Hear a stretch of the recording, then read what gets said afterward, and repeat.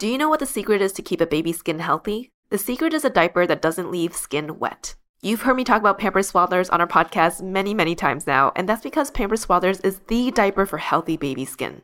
Pampers Swaddlers absorbs wetness better than the leading value brand and provides up to 100% leak-proof skin protection and up to 0% skin irritation. And if you're a fan of Pampers, you've got to check out their new Pampers Free and Gentle wipes, which clean better than Huggies Natural Care and are 5 times stronger, so they resist tearing during a diaper change. With Free and Gentle, mess meets its match. And if you're like me and you love saving and getting rewarded for something you gotta buy anyway, like diapers, don't forget to download the Pampers Club app today and earn Pampers Cash. You can redeem your Pampers Cash for exclusive Pampers coupon savings and rewards. Try Swaddlers with new Pampers Free and Gentle wipes for healthy baby skin. For trusted protection, trust Pampers, the #1 pediatrician recommended brand. Another day is here, and you're ready for it. What to wear? Check.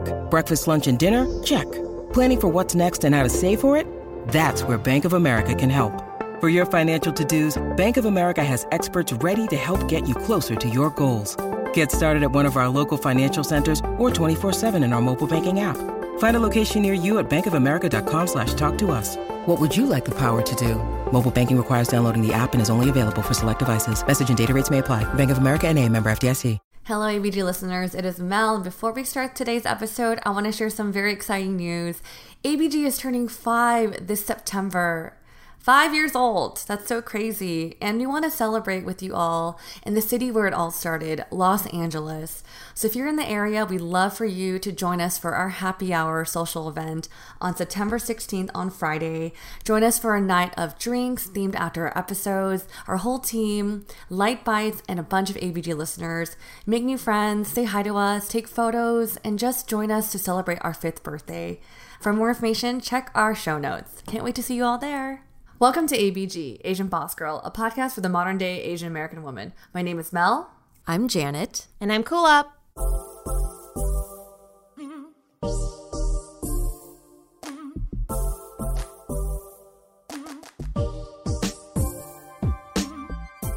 Today's guest is a multi-hyphenate storyteller.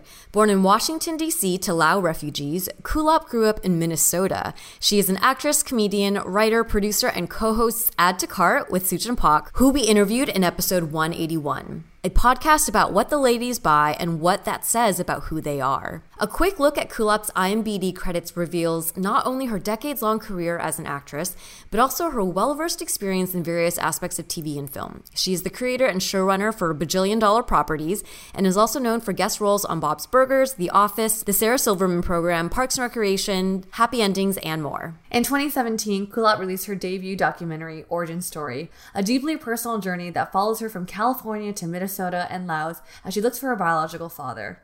Storytelling is clearly core to who Kulap is, and we're so excited to chat with her today about her path to entertainment, her origin story, and her podcast. Please join us in a warm welcome to Kulap. Thank you so much for joining us, Kulap. We're so excited to have you on this episode. I actually saw you on a panel like 2 years ago for Hate is a Virus, and I was like, wow, this girl is a powerhouse. Thank you. And I just wanted to learn more. We did some research and some stalking on you, and it feels great. Thanks.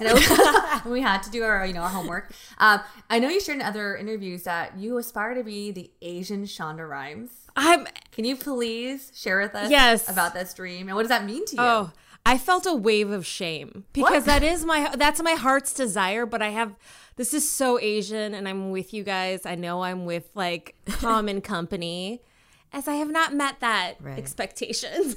And in not a rate that is satisfying to me, but I want that. I want that so bad. I want to. Shonda Rhimes is someone I absolutely admire and look up to. And she creates worlds. Not only does she do that, those worlds are hit TV shows. Yeah, I mean, she lifts up women and POCs, not to be base, huge deal at Netflix, like all of the stuff. That's true. Yeah. All of the stuff. And so, I said that after I had a show called Bajillion Dollar Properties, which was on CISO, which was basically Peacock 1.0.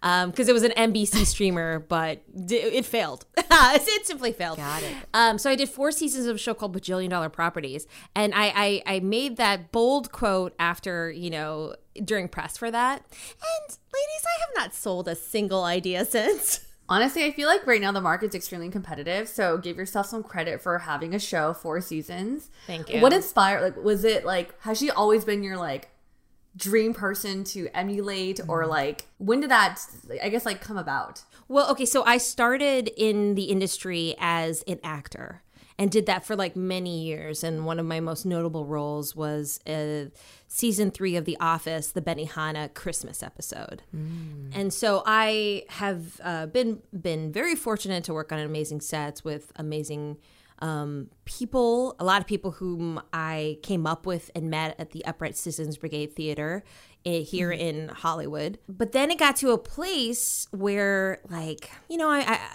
just wasn't getting as much out of that part of the business. Mm-hmm. Just so that it's clear, and you guys know I'm self-aware, it wasn't as if they were knocking on the door and I was like, no. But it was at a place where it's oh man, I'm a creative person. Mm-hmm. I frankly want more control. I want to be on the other side of the casting table. I want to choose. Mm-hmm.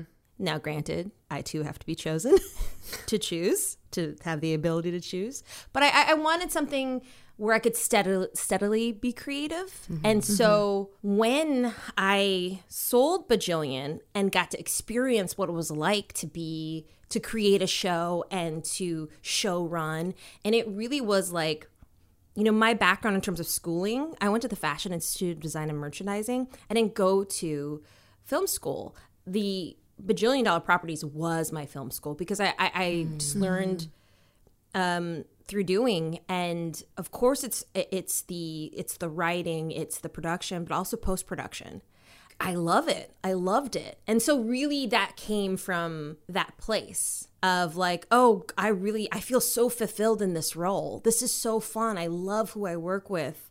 I love what we're doing together. I want to do more of this. Mm-hmm. But prior to that, I didn't know. I really didn't know. And honestly, one of my EPs, it was Thomas Lennon, who people may know from Reno 911. He plays Lieutenant Dangle, who is the short shorts.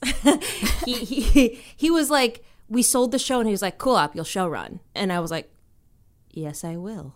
Wow. So it just took that one person to give you the opportunity, and really one project for you to truly work in it and experience to know what it's like. And I always say, I'm definitely the kind of person that as much research as I can do, as much I can talk to people about it, I don't know how much I enjoy or don't enjoy, or am a good fit or not a good fit for something until I try it myself.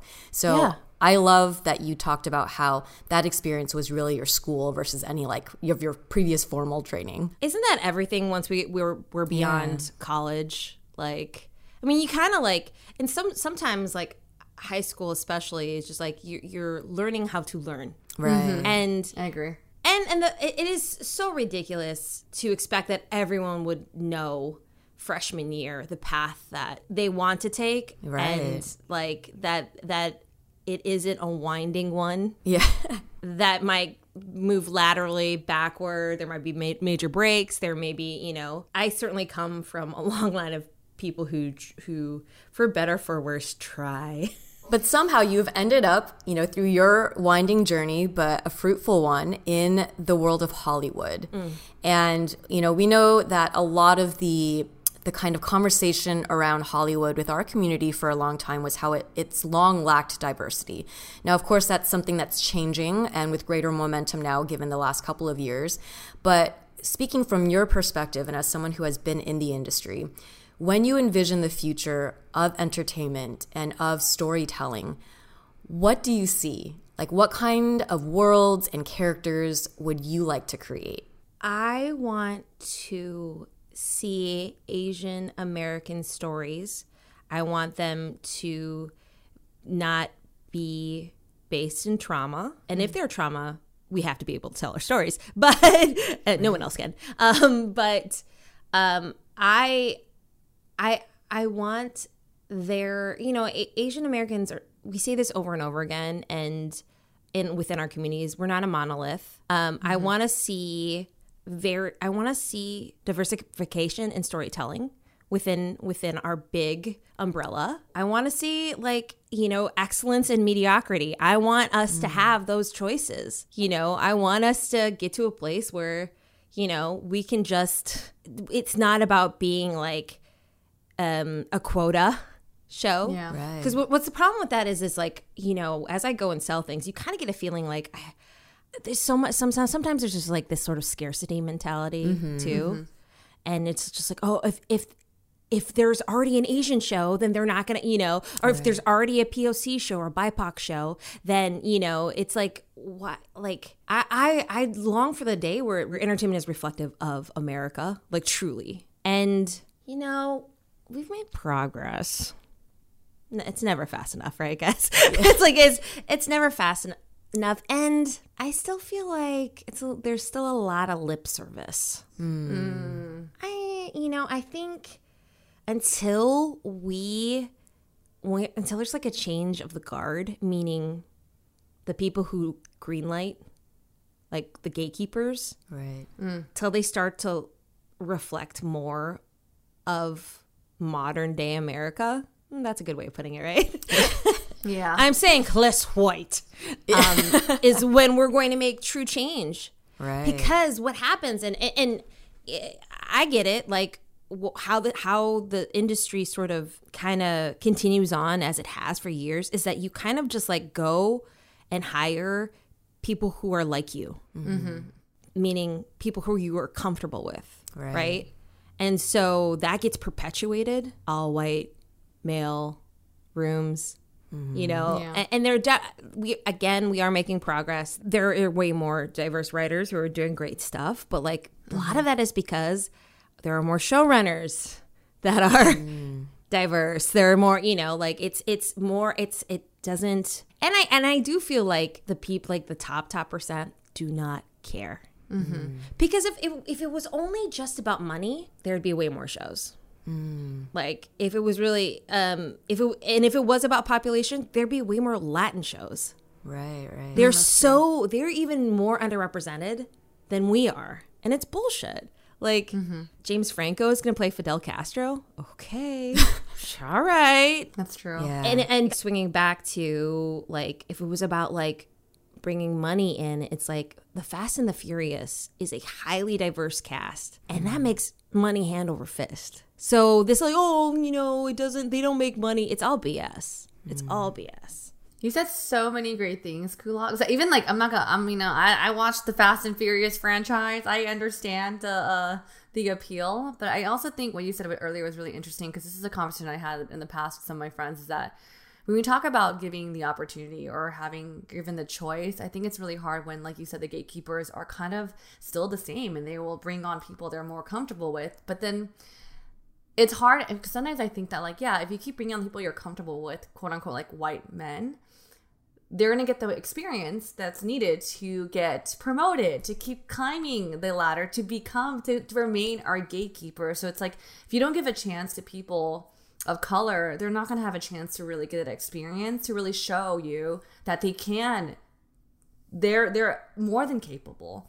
But it's just like this cycle that keeps happening, Oh, and then lately, of the last like couple years, I don't know, in a post Crazy Rich Asian world, what I've been hearing is like agents saying to their like cis white writers, like, sorry, they're just doing way more diversity hires. Like it's that, which is such bullshit. And they need to stop saying that. It's so effed up. Like it's so fucked up. Like why? It's maddening, and it's also like, at the same sense, even if that was true, welcome to our world. Yeah. Welcome. Like, don't get mad at a more even playing field. And by the way, it's not even. That's true. Well, I actually want to pose a question to you, Kulak, because I feel like as someone that's been in this industry for so long, and this is something I will say gets asked so many times, and I'll be honest, I feel like I hear a lot of like frou-frou answers to this question, so I'm very curious to hear your answer to this. But like, for you, what does representation mean for you? And specifically as someone, that's coming from, like, I know you mentioned how, like, the Asian community is, like, the Asian American community is so large. It's not like we're not bucketed under, like, one thing. But for you, especially coming from, like, the Laotian community, what does that mean for you? Well, I started a group called Los Angeles, and it's the why I started it, and our kind of like main sort of like ethos is like to push our community, all the various people from Laos, which is over 100 ethnicities, to push our stories mainstream, to push our people mainstream, and that is could be in a narrative way, but it's like our chefs, our entrepreneurs, it's because when growing up, I didn't see me anywhere. Mm-hmm.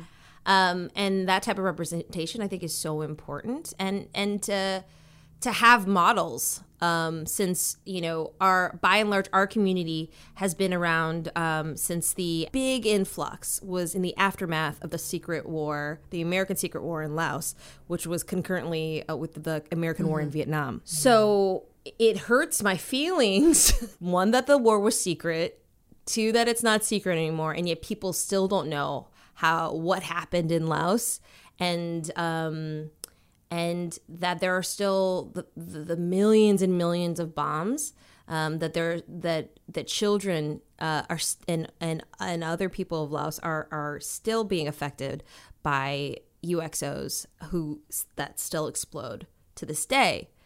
And I want to see us. We're a part of this American story.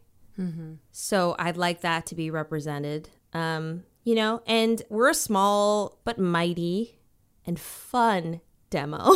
Yeah. Yeah, like that's sort of like one of the drums that I pound on. Mm-hmm. And especially because it's like all of our parents are generally refugees and war survivors. And we stand on their shoulders of their sacrifice, their loss of country, of family, their all the obstacles they had to come to this country and to make it work as best they could, living with the trauma that they had. Mm-hmm. They could never dream and imagine what could be, and that's as a Lao American 2.0, I can do that for the younger generation. Right. My parents still don't understand what I do. But since I have the things that show that I am successful, they're okay with that. Home, car, marriage, these things, those markers, they go, okay, like, she's good, I can help them out now and again, so that when my mom, who can't swim, was being pulled across the Mekong River to escape Laos, she didn't dream, gosh, I hope my daughter podcasts.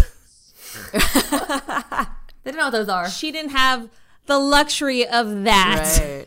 But I do, right? And I can speak to a life in the arts. Mm-hmm. Yeah. I can speak to not only surviving, but thriving. I can speak about true integration into the fabric of this country.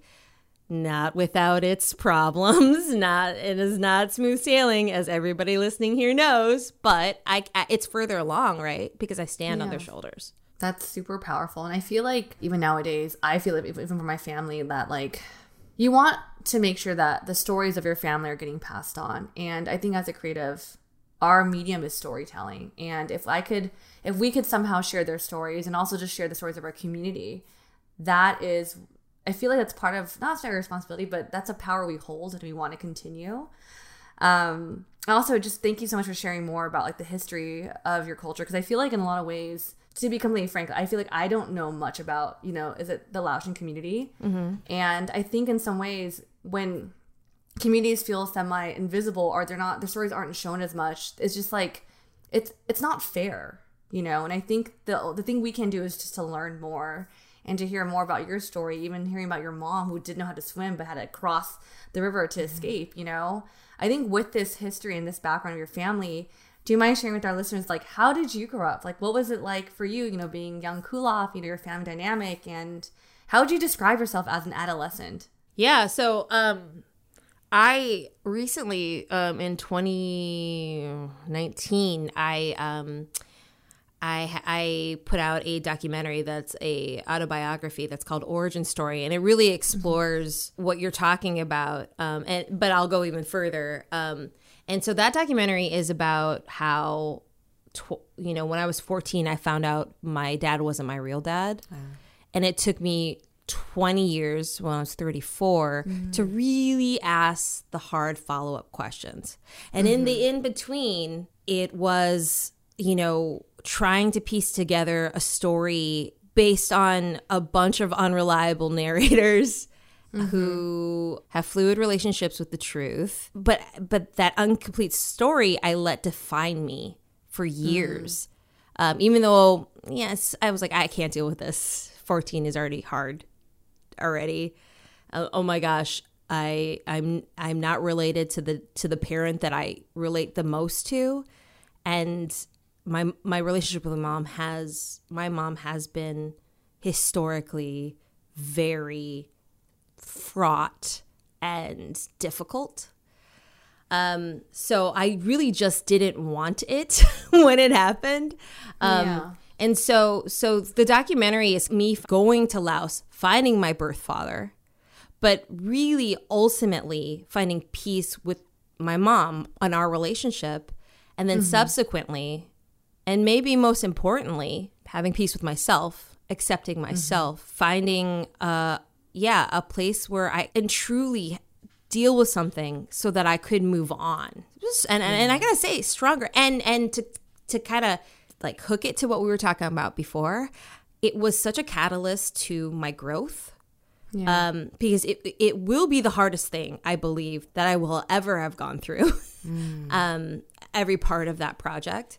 But it forced me to evolve. And had I not done that, then I wouldn't have put myself out there for bajillion. I wouldn't feel as comfortable as I do feel in my skin. Right. That's such a winding way to tell you guys to watch my documentary, and you can see it anywhere except for Netflix. It's on Amazon. It's on, you can get it on iTunes. There's a bunch of places, Tubi, Vudu, all those things with U's. But so growing up for me was like, it was in Minnesota. I was born in Washington, D.C. Then we moved to Minnesota. I initially grew up with like a white sponsor family that helped my parents kind of like acclimate to America. And then that's kind of where the documentary comes in, because there was a father I didn't know at the time.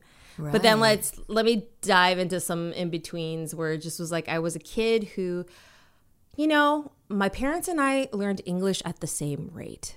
And I am like my mom in a lot of ways. I'm headstrong. I think I know what's right.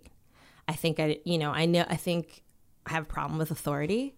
And so her and I always butted heads. And of course, only inflamed that, the school and the world that I spent my daytime was very different than the refugee immigrant family that I came home to. So fights about like when brushing teeth, what before eating, after eating, how to eat string cheese. So like, she wanted me to eat it like a carrot, like a psychopath. So and I've come to a place because of the documentary to have such compassion for my mom and why she did what she did, the factors that led her to make choices that, while I don't agree with, I understand. So yeah, I kind of was always a kid who was like, I'm getting out of here. Pretty early on. Like, my mom was like, if you don't like my rules, then, you can leave. And like, as soon as that was a possibility, which was going to college, I was like, here I go. And so I've been in Los Angeles since I was 18, and I'm 42 now. So you've lived like most of your life here. My adult life here, yeah. That was a really long answer to your question. But, no, that was perfect. There's multiple things that stood out to me.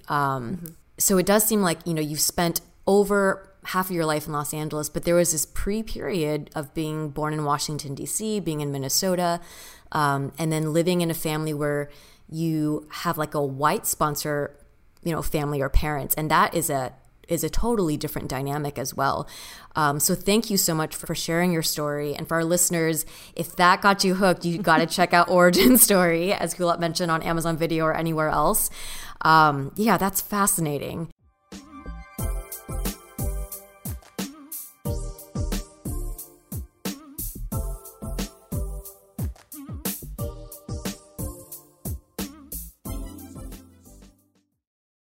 Do you know what the secret is to keep a baby's skin healthy? The secret is a diaper that doesn't leave skin wet. You've heard me talk about Pampers Swaddlers on our podcast many, many times now, and that's because Pampers Swaddlers is the diaper for healthy baby skin. Pampers Swaddlers absorbs wetness better than the leading value brand and provides up to 100% leak-proof skin protection and up to 0% skin irritation. And if you're a fan of Pampers, you've got to check out their new Pampers Free and Gentle wipes, which clean better than Huggies Natural Care and are 5 times stronger, so they resist tearing during a diaper change. With Free and Gentle, mess meets its match. And if you're like me and you love saving and getting rewarded for something you gotta buy anyway, like diapers, don't forget to download the Pampers Club app today and earn Pampers Cash. You can redeem your Pampers Cash for exclusive Pampers coupon savings and rewards. Try Swaddlers with new Pampers Free and Gentle wipes for healthy baby skin. For trusted protection, trust Pampers, the #1 pediatrician recommended brand.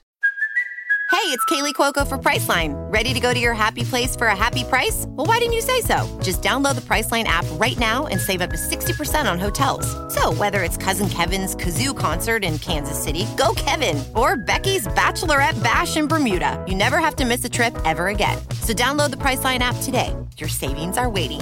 Go to your happy place for a happy price. Go to your happy price, Priceline. When you need mealtime inspiration, it's worth shopping Kroger, where you'll find over 30,000 mouth-watering choices that excite your inner foodie. And no matter what tasty choice you make, you'll enjoy our everyday low prices, plus extra ways to save, like digital coupons worth over $600 each week. You can also save up to $1 off per gallon at the pump with fuel points. More savings and more inspiring flavors make shopping Kroger worth it every time. Kroger, fresh for everyone. Fuel restrictions apply.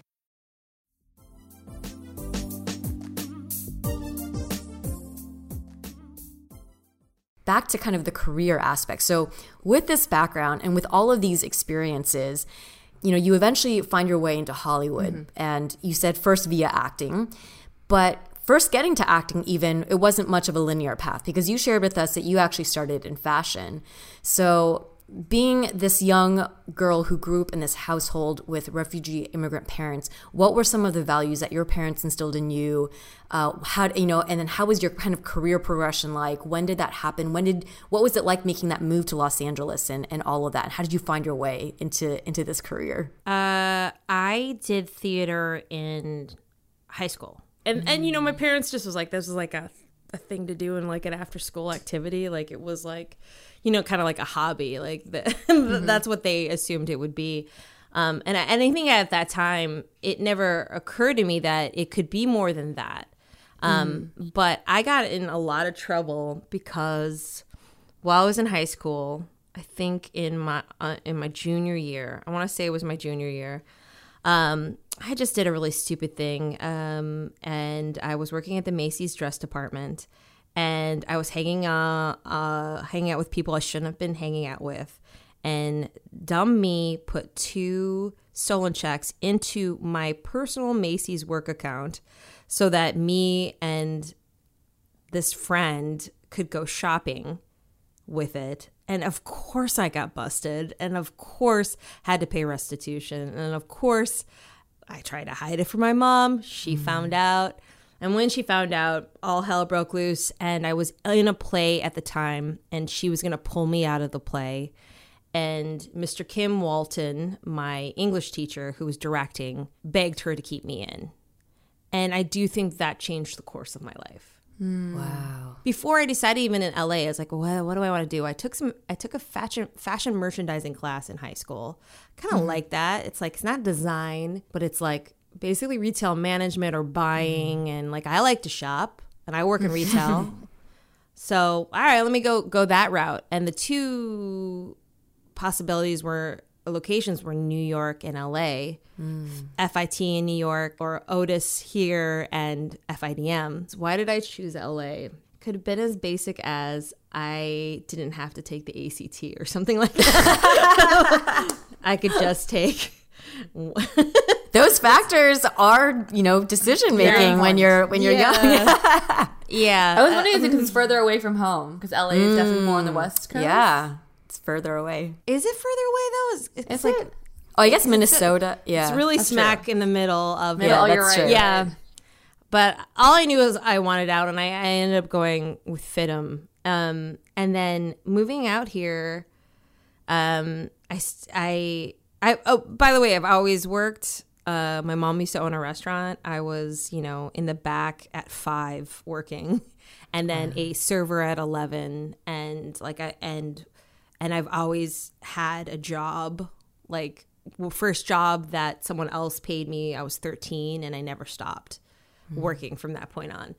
So my parents have always taught me how to make money, how to earn, how to work hard, but not to save. I always sort of kind of paycheck to paycheck. But I do have a very strong work ethic because of my background. I am very resourceful and flexible with everything, including chaos and dysfunctionality. So I can do well in a restaurant. I can do well in virtually any workplace, with that in mind. And so I moved on my own to go to FIDM. The school helped me find 3 other roommates to stay at the Met, which was a apartment complex across the street from FIDM, and it was a 2-bedroom, so 4 girls in that. And it was definitely a new experience, having come from Minnesota, where I could walk all the space, could walk anywhere I wanted, pretty much any time of the day. At that time, this is 1998, Los Angeles downtown. There's no Staples Center. There's no. It was very much a ghost town and pretty scary outside of business hours.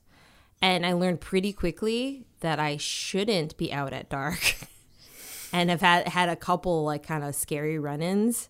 And and also I didn't have a car, so it was it was like but also was like, hey, I'm out. I'm doing my own thing. I'm splitting Popov liters of vodka with my roommates now. What a life. So exciting. Los Angeles. Taking the bus to the, 5 hours to the beach. Whoa. Oh my gosh, 5 hours? I mean, it was long. But at the time, there was no rail anywhere. That's true. I mean, it took a long time. Not 5, but substantial. Yeah. Probably 3. That's true. Probably 3. And I immediately got a job working with a sales rep. And I did work in that industry for a while. I did management. I was the first sales rep for Ed Hardy before Christian Audigier bought it and made it as huge as he did Von Dutch. But along the way, I was like, I don't think I want to do this. And so then I started taking classes at Second City. And then Second City led to UCB, led to being booked and stuff. And then the rest was history. Wow. So it was really recalling back to, in high school you had done theater. So there was always a bit of a spot of that in you, right? Theater, and also I did speech, and I did humorous interpretation. That's the link to comedy. Yeah. Wonderful. Thank you so much for sharing that. We want to switch gears and now talk about your podcast. So listeners who may not know, Kulap hosts a podcast called Add to Cart with Suchin Pak, who is lovely, and we interviewed her prior as well. For our listeners who aren't familiar with the show, the podcast is not about product reviews, but it's about the things that these ladies buy and what it reveals about who they are, which is brilliant. And it's lovely, it's deep, and it's also really funny. But Kulap has actually been podcasting for a while now. So from 2010 to 2018, Kulap, you co-hosted a show called Who Charted on the Earwolf Network. Can you share with us, like, how did you get into podcasting and what was it like when, how did you find your way into that? So we were the fourth podcast for Earwolf. And I got into it because my husband started the company. And wow. I remember when he was like, Kulap, I want to start this company. What is it? It's podcasting. What is that? It's like internet. It's like radio on the internet. I'm like, good luck. And then it's become this huge thing, right? And so he had, and we have such connections in the LA alternative scene. And he is such a smart and enterprising fella, and I married well, and he just sort of built this, and he was the artistic director, kind of built this network from the ground up, selecting shows from our group, from our community. Mm-hmm. And so comedian Howard Kramer, he had this idea for Who Charted, and then Scott basically, and I'd known Howard from just us being at M Bar and Largo and stuff like that. Scott kind of match made us of like, your show's good, but I think you need somebody to help like drive it and have a different flavor than you are. So he put us together, Howard and I, and that he was my pod husband for 8 years, one of the longest relationships I've ever had. That is a very long time. It's a very long time. And almost a decade. Yeah. Yeah, it's wild. And yeah, we were there at the beginning. I mean, this is pre-Serial. This is it's pre a lot of things. So, in podcasting is where I found, in part, where I found my voice. And it was the podcasting listeners and community who helped partially fund my documentary. They paid for half of it, pretty much. And so it's been a very I feel so fortunate to have been doing it for this long, and it because it's as you both know, this is very intimate. It's a very intimate medium, and I've gotten just so much out of it. That's amazing. No, we totally agree how it's an intimate medium. I have so many questions about this because I feel like this is the first time I think we're speaking with like an OG podcaster who's also Asian American and who's also a woman, which is great. And just like for someone that started so long ago, how have you seen the industry change in good ways or in bad ways, actually, with the podcasting industry? I remember, I want to say I was at the first, was it the WNYC Work It? I think it's called Work It, which was like it was like a podcasting sort of gathering for women. Mm-hmm. And I think I'm saying it wrong, but I was at the very first one, and I was invited to be there. And I remember like one of the things they were talking about was just like how like men hate vocal fry and like how like that's their problem and stuff.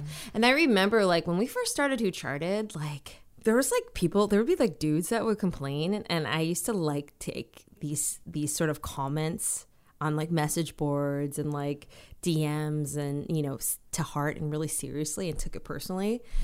Where like they'd be like, Kulap cuts Howard down, like instead of like making fun of him, she should be lifting him up. And like, oh, Kulap, she she just sounds like a dumb cheerleader. Like I hate how she always like laughing like it's a fake laugh, and like it was all just like this like stuff which like I was like, oh man, this is so about whatever's happening to you in your life.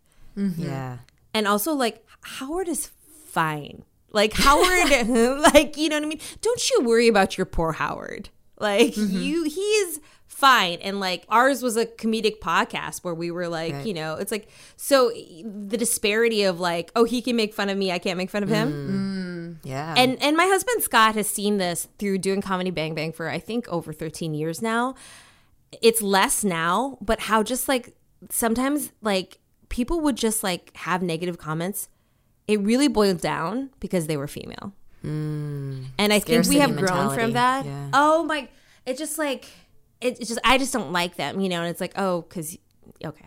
You know, it's like, and he's so good because like what he does is like somebody like, and it is practice that he's done since the beginning. He just blocks people. He just like blocks people because it's like, no, like it's just like really, it was so wild. Misogyny, you know, it still pervades, but like the level of misogyny was like it really comes forth. And I know content creators deal with it a lot, like, you know, just these comments of these people, and I would just say general anonymous comments in you know, like hiding behind sort of like the anonymity of like social media. Like you're just like, oh God. But I did get to a place where I don't really read reviews. I don't really respond to negative comments. Like I don't really, you know, I just kind of let it slide off my back, like kind of situation.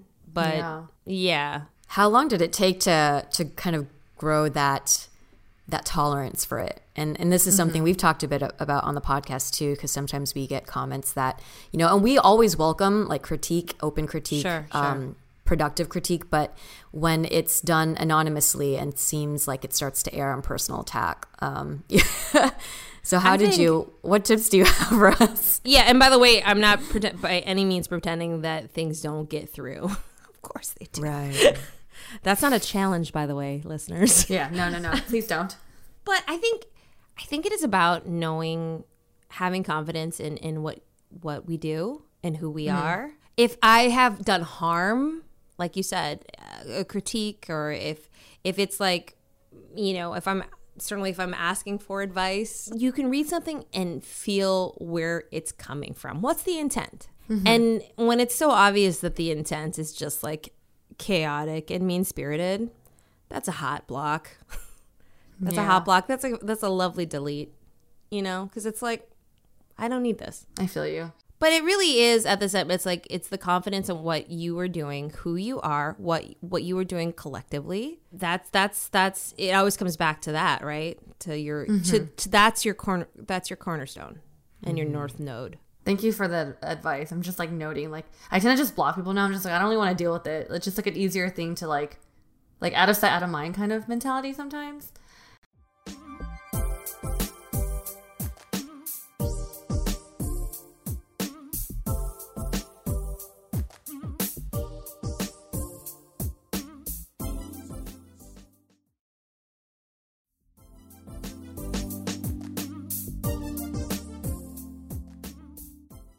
I think we asked this to Stu Chin when she was on too, but on a lighter note, do you mind sharing like one of your favorite episodes you recorded for Add to Cart? Oh, wow. I mean, because okay, what would it be? I think, oh man, I'm just trying to think. I mean, Stu Chin and I were friends before, but we've obviously become much more embedded in each other's lives, and we really enjoy each other so much. So I've just, of a piece, have enjoyed like the deepening of our relationship. And there's so many like funny episodes that kind of really reflect that. But it is very hard for me to pinpoint that because it is such a bright spot every week, you know? And if it's just me and her, or me, her, and our producer Claire, or like we have a guest coming on, it's always just so fun. So I can't really say, oh, there was one that I really liked. But also I will say that like I see when we ask people to bring in Add to Carts, it's of course like, oh yeah, what's this like thing that you love? Because like maybe I want that too. But I find it to be such a good way to get to know somebody, because I think it's very illuminating to where they are at the moment. Because it's like the thing you bought, but why did you buy it? How does that make you feel? Why do you love it? Like the details that come out from that, the conversation that comes from that, to me is is endlessly fascinating. So like, I mean, I loved the episode we did with Sean Clements and Hayes Davenport, which was pretty recently. They're the hosts of Hollywood Handbook, because I love those guys, but also like, who knew we were really gonna it would be about like intermittent fasting. And that it would break down and not only about like flavored coffees they like, but like how Sean was upset that like Hayes was doing it for 6 months but didn't tell him. And like it just gets to these like, because they're like best friends by and large, you know, so it's like all these little things of like, yeah, like why, you know, it Sean talking about how he bought off of Instagram a retainer cleaner. And like talking about how he chews the side of his mouth sometimes, and like how horrible that is, and how he feels bad because he's like, "What? I can't even sleep right." Like it gets, it gets so full and descriptive in that, because that's what we say. It's like what we buy and buy into, and what does that say about who we are? Like, you know, it's like, why does Suchin need to wear full on, almost up to her knee hiking socks at all times? Right? Like, why does she do that? You know, that's what makes her, above anything, that's what makes her comfortable. But she is definitely afraid of drafts and, and, you know, these idiosyncrasies are, to me, so funny. And so, like, you know, it's so fun. That's great, because I feel like actually your guys' podcast probably inspired we had a team outing, and we had to do like an icebreaker. So we asked our team, like, what is a recent purchase you made and that you're really happy about? And I can tell like how these like something mundane, like, everyone shops online or like buys things, but you're like, how this connects to like a real like human part of someone. Yeah. And so even through our team answering that, I was like, I like learned a lot about our team members. So I could see if you're interested in like diving deep in someone else's like psyche, or just seeing how like an object and how an object has meaning. Like Add to Cart is such a great podcast for that. Thank you. Do you also have any like upcoming topics within Add to Cart you're excited to explore? Well, look, I love the holidays, and you know, Suchin makes fun of me. Everyone except a few friends who are like-minded is like, the tree is up. Last year it was up early enough. I'm before Thanksgiving. I love the holidays so much. So like that's weird. It's basically, in my opinion, everybody's late at this time when it's come to in terms of planning for this holiday. And did I purchase another wreath for the Balsam Hill Christmas in July sale? I did. Did it come last week? It did. And I'm ready. I'm ready for an additional wreath amongst all of my other wreaths. 3 trees, including a 7-foot bedroom tree. You have a tree in your bedroom? My gosh. I want to go to Kulop's house right. for the holidays. Feel comfy and cozy, sleeping on my bed, looking at my big ass tree while my husband is just dealing with it. That's true. You know what? I actually think that's a great idea. It is. It really is. I'm legit looking around my room like, where can I put where can you put Okay, it came from... because I love the holidays so much, when the pandemic hit and there was a lot of problems during that and a lot of hardship, but I love gathering with people, and, you know, I love my husband, but it was just us and our dogs, and I was starting, you know, amongst other things and factors, was feeling super down and depressed, and I was watching maybe The Princess Switch with Vanessa Hudgens, and I noticed The Princess Switch 2, and I noticed that the queen character, Vanessa, if you guys don't know, she ultimately plays like 4 different characters. It's a real switched kind of Freaky Friday thing, but not. Anyways, the queen character had multiple Christmas trees. And so I was like, this will help me. And it did. Yeah. And it did. Yeah. And what does that mean? That void was so wide, I had to fill it with a 7-foot tree. My sadness. So we're gonna probably in a future episode when you hear about all your Christmas purchases in the summer, then, huh? Yeah, I mean that. And my friends really are into Spode. I don't know if you guys know about Spode. No, I don't think I've heard of it. It's like a very specific sort of like Christmas, like, I don't want to say China, but it's like it's like servingware. Like my two of my friends, like they have the mugs, they have the trays, they have the teapots, and it's sort of like this old timey Christmassy vibe. I'm not that into it, but I was tracking a sale and I was like, guys, this tray, it's only $11. So I'm also like, I'm pushing my agenda on other people.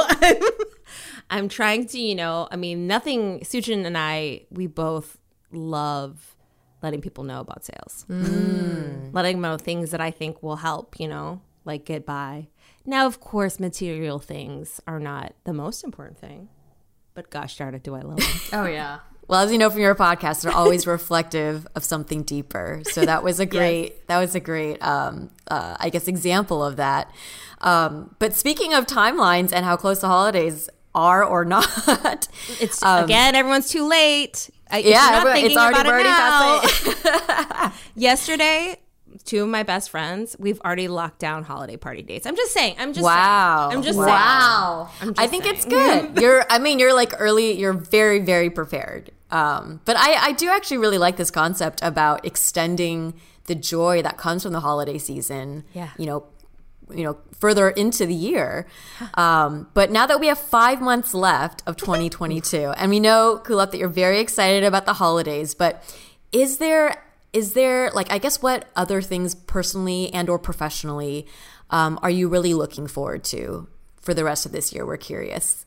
What do you got in the book? Well, I mean, I've got another idea. I have another TV idea that at the time of this recording, the following Monday, I shall be taking it out to market. So I'm hoping that I sell something by the end of the year. Fingers crossed. I've been working hard on a new idea, and working with a producer I adore.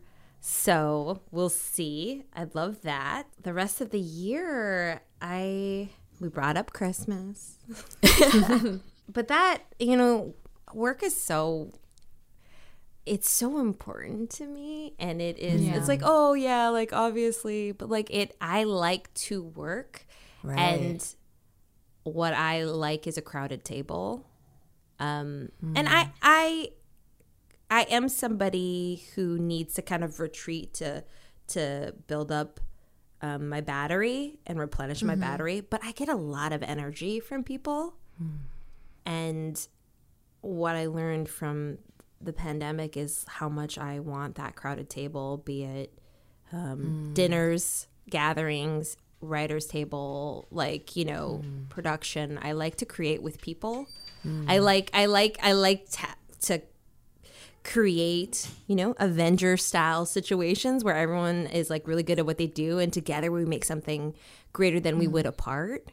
I, as a showrunner, I really like tending to an ecosystem. Because I do think with productions and most things, you set a tone at the top and that filters down.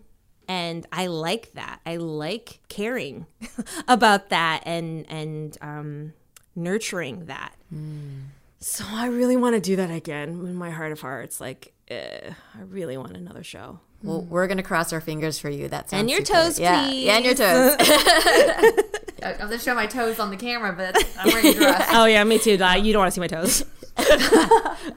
So, Kulap, where can our listeners follow along if they're interested in catching up on your journey for the rest of the year? I follow me on Instagram. I am on Twitter at Kulap, but I'm not really on there that much. My medium right now is Instagram, and that's at I am Kulap. And then for you can follow Add to Cart at Add to Cart Pod. Perfect. Well, thank you so much again, Kulap, for joining us for this episode. I am so excited to follow you on your journey, and I'm really appreciative for you sharing your journey with us. And you got me in a holiday mood. I'm like, okay, you got me really excited for Christmas. And I'm really thankful for that. It's sparkly. It's fun. There's good food. There's like happy music. There's super dumb movies. Let's go. Yeah. Yes. But again, thank you so much for joining us on this episode. If you guys enjoyed this episode, why don't you leave a little Christmas tree emoji in our Instagram post to Nothing would spread make me that happier. Christmas joy. Yes. And with that, we'll catch you on the next episode. Bye.